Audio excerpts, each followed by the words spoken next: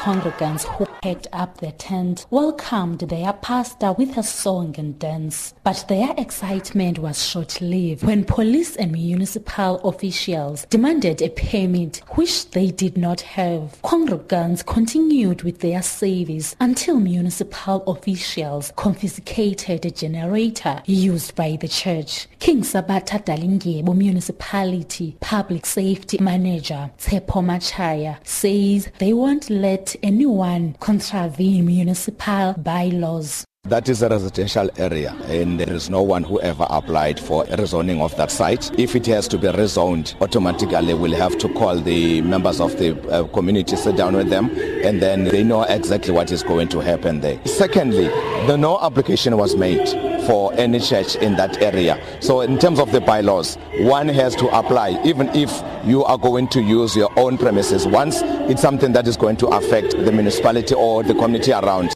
Despite the demolition of his tent, Pastor Phumzile Topi is adamant that he is not going anywhere. I'm not moving out of this area. This is my plot, by the way. So I'm not moving out of this area until ndifumane ileta ethi mandiphume akhomlomo ozandiphume. Despite the widespread criticism following the consumption of the mystery liquid, congregants continue to buy it. One bottle costs 30 rands. Some residents say the demolishing of the tent brought relief to them. Resident Nomalungelo Bonga. We are very happy that the tent is not here and we hope that it's not going to be here again anymore. People who are staying here, place does not want this tent. Not that they are not church goers. There are many people who are in this tent. There are no toilets. There are no water. There's no water here.